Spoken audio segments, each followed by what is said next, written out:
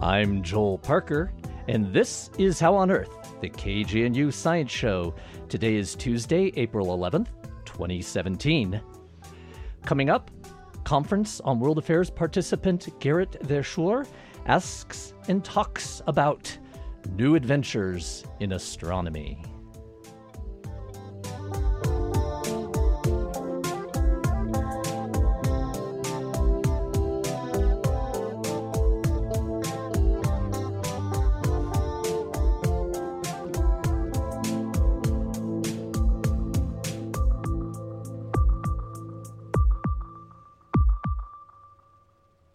The Conference on World Affairs is happening this week on the University of Colorado Boulder campus and at other venues around the city. Each year at this time, KGNU hosts a series of panels with the Conference on World Affairs throughout the week. Today's How on Earth show is a special edition in conjunction with CWA Panel 2056 entitled New Adventures in Astronomy. Our guest is Gerrit Verschuur, a radio astronomer, as opposed to me being an astronomer on the radio. Dr. Verschuur has worked with Jodrell Bank Radio Observatory in the United Kingdom, the National Radio Astronomy Observatory in West Virginia, and Arecibo Observatory in Puerto Rico. Dr. Verschuur also was a faculty member here at the University of Colorado Boulder and was the first director of the Fisk Planetarium. His work has ranged from measuring the interstellar magnetic field, to the search for extraterrestrial intelligence, to measuring the small-scale structure in the cosmic microwave background. He has published numerous books, including The Invisible Universe, The Story of Radio Astronomy, and Impact, The Threat of Comets and Asteroids. Welcome to How on Earth, Gerrit. Thank you, Joel. It's a pleasure to be here. Well, it is really great to have you here, and thanks to the Conference on World Affairs to bringing you out. I want to just start off, your Conference on World Affairs bio has a line that says, you were the first person to see the moon's surface up close by a remarkable twist of fate. So I have to bite. Do tell, what is the story behind that? Yeah, it's the Russians landed Lunik 9 on the moon in 1966, and Jodrell Bank in England had a program where they would track Russian spacecraft, and the Russians knew that, and they collaborated. So one morning when I came in to work, there were 100 reporters there, and I heard that during the night, Jodrell Bank had tracked the Russian spacecraft which landed on the moon. And to cut a long story short, that spacecraft carried a fax machine. But it was a fax machine based on the fax machines that we knew the Russians had used in an experiment with Jodrell years before. So they took a fax machine from the West, took the bits and pieces out of it, and landed it on the moon. So during the night, the Jodrell people heard the signal, and one of the top people said, hey, that's a fax machine. I recognize it. Let's see if we can get a fax machine here and play the signal from the moon. Well, they did that, and there was nothing on it. The tape recording had nothing. So during the morning, because I was on the staff, I inveigled my way into the little room where all the equipment was, and the director, Bernard Lovell, said, when the moon rises, why don't we just play the signal straight into the fax machine as opposed to using a tape recorder? And so when the moon rose, and I was there listening to it, and there were these sounds, and oh, it's working. But then they developed the photograph, and there was nothing on it. It was half black and half white. And this happened after we already knew that the Russians had not received any faxes from the moon the previous day, because there was a Eurovision link all over Europe, sort of trumpeting their wonderful landing on the moon and the first pictures from the spacecraft, and there was nothing.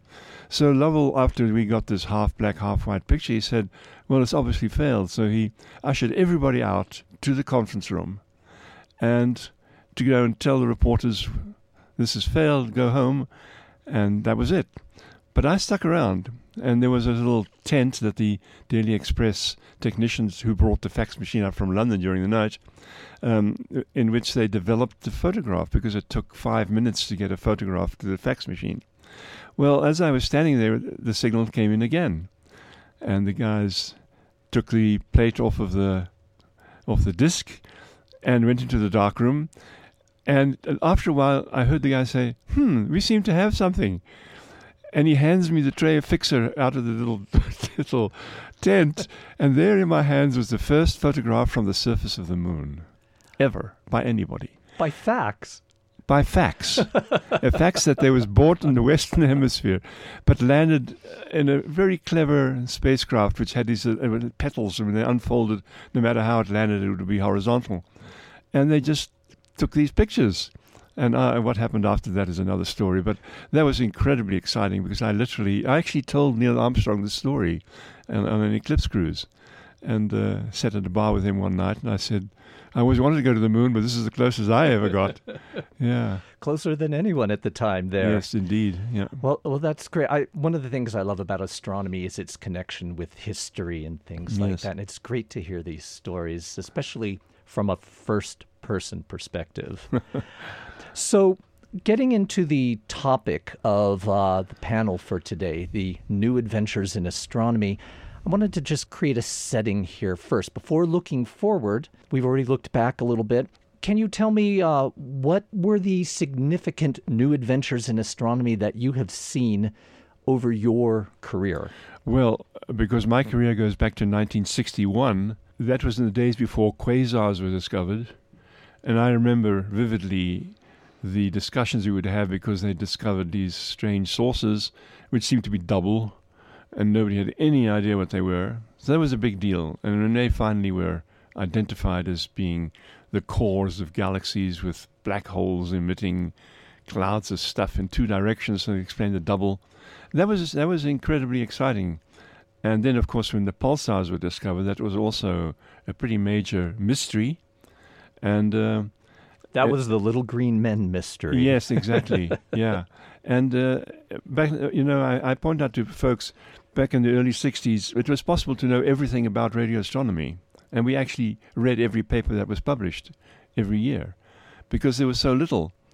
So when I wrote my first edition of The Invisible Universe, I wrote it off the top of my head because I'd seen most of the literature things already. Yes. So, and experienced it. Yes. But then more recent, do you want to go to something more recent? Sure. I think one of the most exciting things that's happening right now is the discovery of fast radio bursts, which are, in their turn, totally mysterious. They were discovered by accident years ago by some folks at West Virginia, and these are just a sudden burst of radio emission from unknown sources. And I think a dozen or so are now known. But the most exciting part of that is that Arecibo Observatory, when they were re-observing a few of them, one of them actually repeated. And it's now known as the repeating fast radio burst. And it's the only one that's been observed to repeat. And why this is important was the original theories were, well, great big burst of radio waves from outer space, something blew up. But when they found the repeating burst, it meant that it was not destroyed, whatever it had been or was. So that's where we are now. The first radio burst was observed at Arecibo, and then they started doing systematic measurements with other observatories, and they actually pinpointed the object, and it's in a galaxy about 3 billion light years away. But it uses this incredibly strong radio burst, and nobody has any idea why. And that's one of the big topics of research now, because this is utterly mysterious. It seems like a lot of astronomy has followed unexpected observations of sudden phenomena that are hard to track down because it's gone. You don't GRBs and things like that. So these mysteries do take a little work to try to follow up. So these are mysteries and new adventures in astronomy in the past. Starting to look a little forward and looking in the crystal ball, what do you think of as far as new adventures in astronomy? That's a tough one, because in my experience, we never know what's going to happen next. That's true. You know, there are a few discoveries also made at Arecibo which are puzzling and which, if we solve them, may make a big difference to what we understand about the universe. One of them is that there's a so-called radio Astron program which uses a spacecraft as another element in the radio receiver, and they simulate telescopes which are almost as large as the Earth-Moon distance. And doing that, they have observed in a certain quasar that the object is very, very, very small, but it's very, very bright, and that means you can calculate how much energy is involved. So you can measure these small angles because even though it's not necessarily a big telescope itself, it has this very long baseline. That's right, yeah. And it's that distance rather than the collecting area that allows you to see that detail. Now, we've known for a long time why radio sources emit radio waves, called the synchrotron process. But these very long baseline observations using the Russian spacecraft show that that theory may be wrong. After having accepted it for the last 40 years, there's something wrong with it because this source is brighter than it should be. And that is quite extraordinary. So now they're planning a lot more observations to see if they can first confirm that and also perhaps look at some other sources. So brighter than it should be based on... By the theory, right. According to the theory, which has been accepted for so many years. So that's a very As strange theories thing. tend to be until new evidence comes in. Yeah.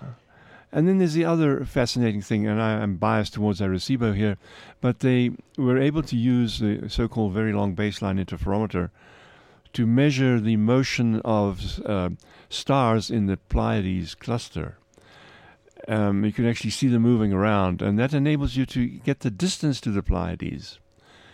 And our knowledge of the size of the universe depends entirely on this basic measurement of distance to the Pleiades. It's the first rung in that cosmic ladder distance scale. Yes, that's right.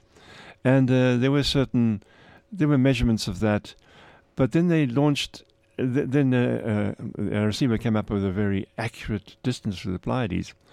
But then there was a spacecraft that was launched, whose name slips my mind. The whole purpose was to measure this basic distance. And the two results disagreed totally.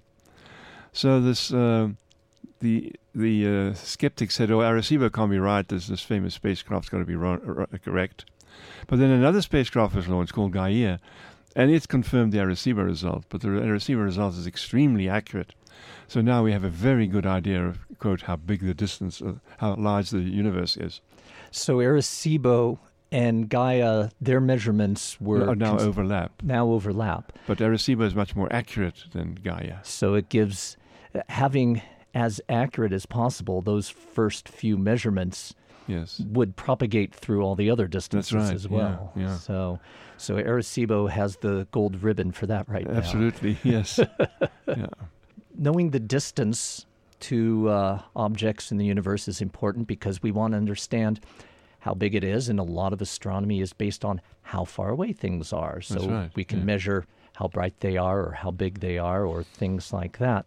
Going out to the extreme distances, all the way out to the cosmic microwave background. Now, those measurements are done a little differently, but you've worked in that field as well. Is that correct? Yes, the cosmic microwave background has been observed in detail by a spacecraft called WMAP, and more recently by one called Planck.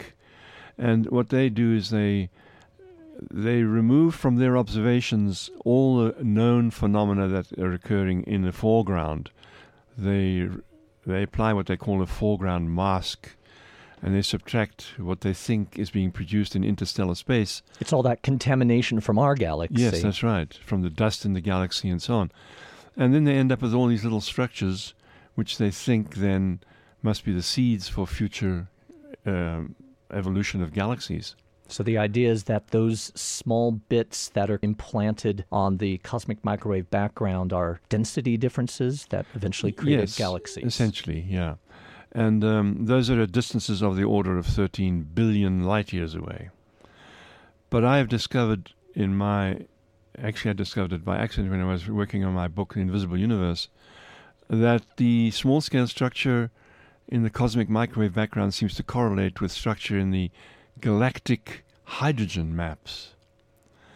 And that was tantamount to heresy, because that would imply that the signals would be a few hundred light years as opposed to a few 13 billion light years away. And then most recently, I found that I could actually explain this signal by invoking electrons between the stars in clouds of gas, but cold electrons. And the cosmologists had never considered that there would be a signal due to cold electrons in interstellar space. But we know they exist. And then it turned out that I could explain the so-called spectrum of the cosmic microwave background small-scale structure using this galactic source, this source of emission. And that's where it is right now. I know the cosmologists are now taking it seriously because I can tell from the number of downloads of my paper, or our paper, I wrote this with my wife, published last December. And where we go from here, I'm not quite sure. I did some observations recently at Arecibo to try and confirm the theory, but it ended up revealing something completely unexpected, and that's about a week old, so I don't know what to talk about yet. Okay, fair enough. Yeah, fresh data, sometimes you need to let it ripen. Marinate. Yes, right, perhaps that's a better word, right? Yeah. So these cold or low-energy electrons, Yes. these are foreground in our galaxy. Again, it's another noise above the background Yes. signal that needs to be subtracted. That's right. Before we can see the real background structure. Yes. So you think that maybe the cosmologists are starting to take this seriously? Have you worked with the team from WMAP and others to discuss this a little more and maybe make that correction? No, they prefer not to talk to me. When I now look at the data that I'm now working on and think about what it implies, it may mean that there's no small-scale structure in the cosmic microwave background, which is heresy. You think your data could actually account for Yes. all of the small-scale Yes, I structure do. that they're seeing? Currently, I think that. But my ideas have what's called a half-life. If you see how long they last before they're shown to be wrong. Sure. Well, that's part of the business in science. Yes, it is. Sometimes we spend a good chunk of our time trying to prove ourselves wrong. Yes, that's right. Yeah, so it's a fascinating topic. And I've written a lot about the thrill of discovery when you discover something new. And when I, for instance, measured the magnetic field of the the strength of the interstellar magnetic field, the first time I actually saw data online, it was an ecstatic experience because I've been working on it for 8 years and hadn't seen anything. But when I saw this phenomenon that I'm talking about with the cosmic microwave background, that was not a thrill. My first reaction was, oh my God, this can't be real. This is real, and now you have to deal with... Well, a huge amount of work has been put into WMAP and Planck with $1 billion of investment in spacecraft. And here I've spent maybe $500 on ink to print out color maps. And I'm saying, hey, guys, you missed something. Yeah, it doesn't make the missions worthless. It just means that there's additional considerations That's correct. that they need to take into account. Yes. And that's why it's helpful to have people who work in the field but not on the mission, and even in other fields, looking at the data. It's part of the feedback loop that goes on in science. Yes. And you talk about looking at the data. That's what I literally do. And my concern, and I'm going to voice this at the Conference on World Affairs, is that too much of the big science today involves people not looking at the data. The data go into the computer and something comes out the other end. And they never stop to actually look at a few areas to see what the computer actually did. And sometimes that's what grad students or postdocs are for. That's right, yeah. So it's a strange time to be in astronomy because of the big projects are hiding your mystery phenomena that you'll never see unless you look at the data. Well, there are discussions and conferences going on about how to deal with big data. Yes. Because a lot of these projects and missions are creating terabytes of data trying to sift through. And in a way, you can think of it as a treasure trove for future generations. Yes.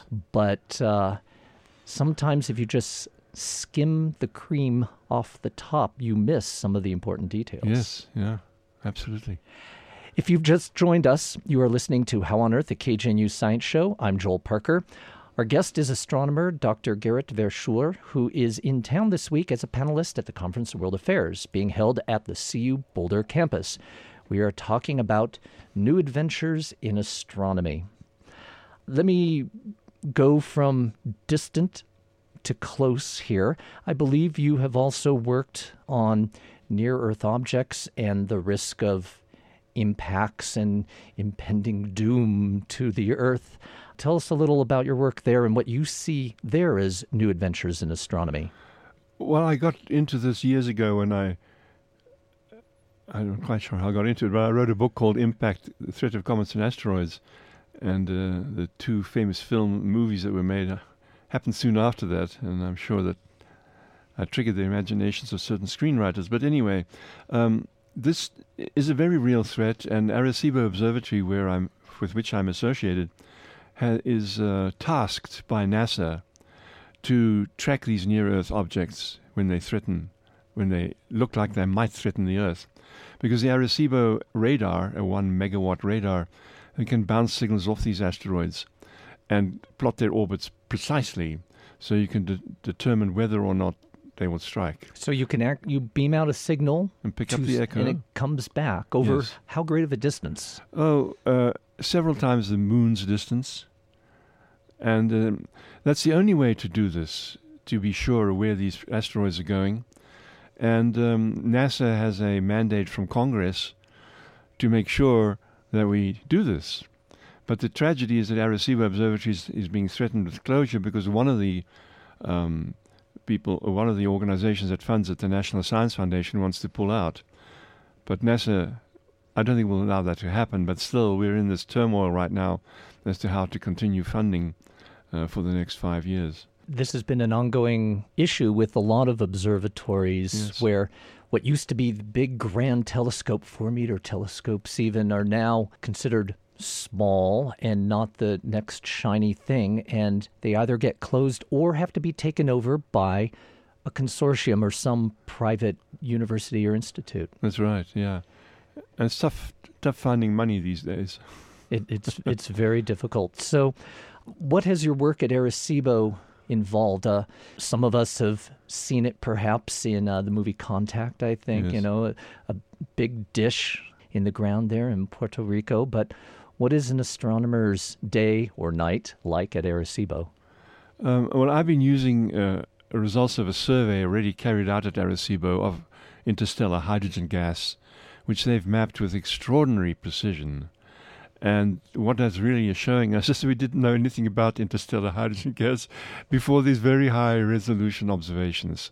So that is fascinating to work with. So I have access to the data that these other guys obtained, and I'm working with that on a daily basis, actually. It seems that another of the sub-stories in astronomy is every time some new window is opened up, whether that window is in wavelength, or the window is in time or in resolution, very good. We discover many new things that are a little different than what we expected before. Yes, absolutely. Yeah, whenever you can see more clearly, you can see more clearly. And then what you thought was out there isn't quite the way you thought it was. And that is fascinating to me anyway. What is your hope for the coming years, say the next decade in astronomy? Can you pick one thing that you're looking forward to? Gee, I never considered that question. Because you're so busy looking at the data you have now. That's right, yeah.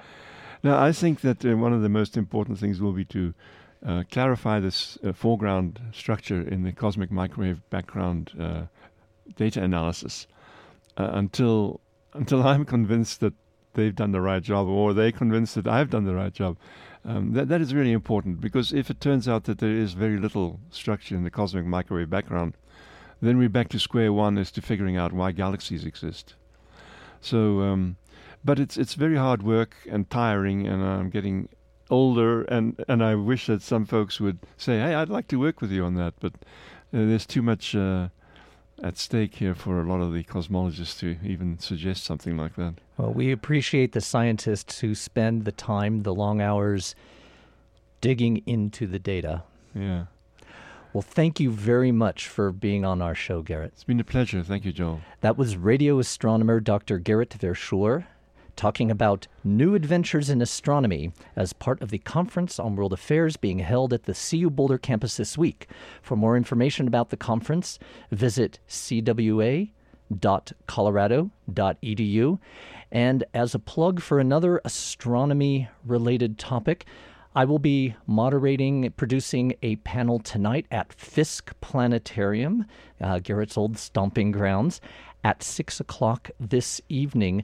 The panel is called The Emotional and Artistic Resonance of Science, and it will feature NASA astronomer Michelle Thaler, followed by a screening of the full-dome film Bella Gaia.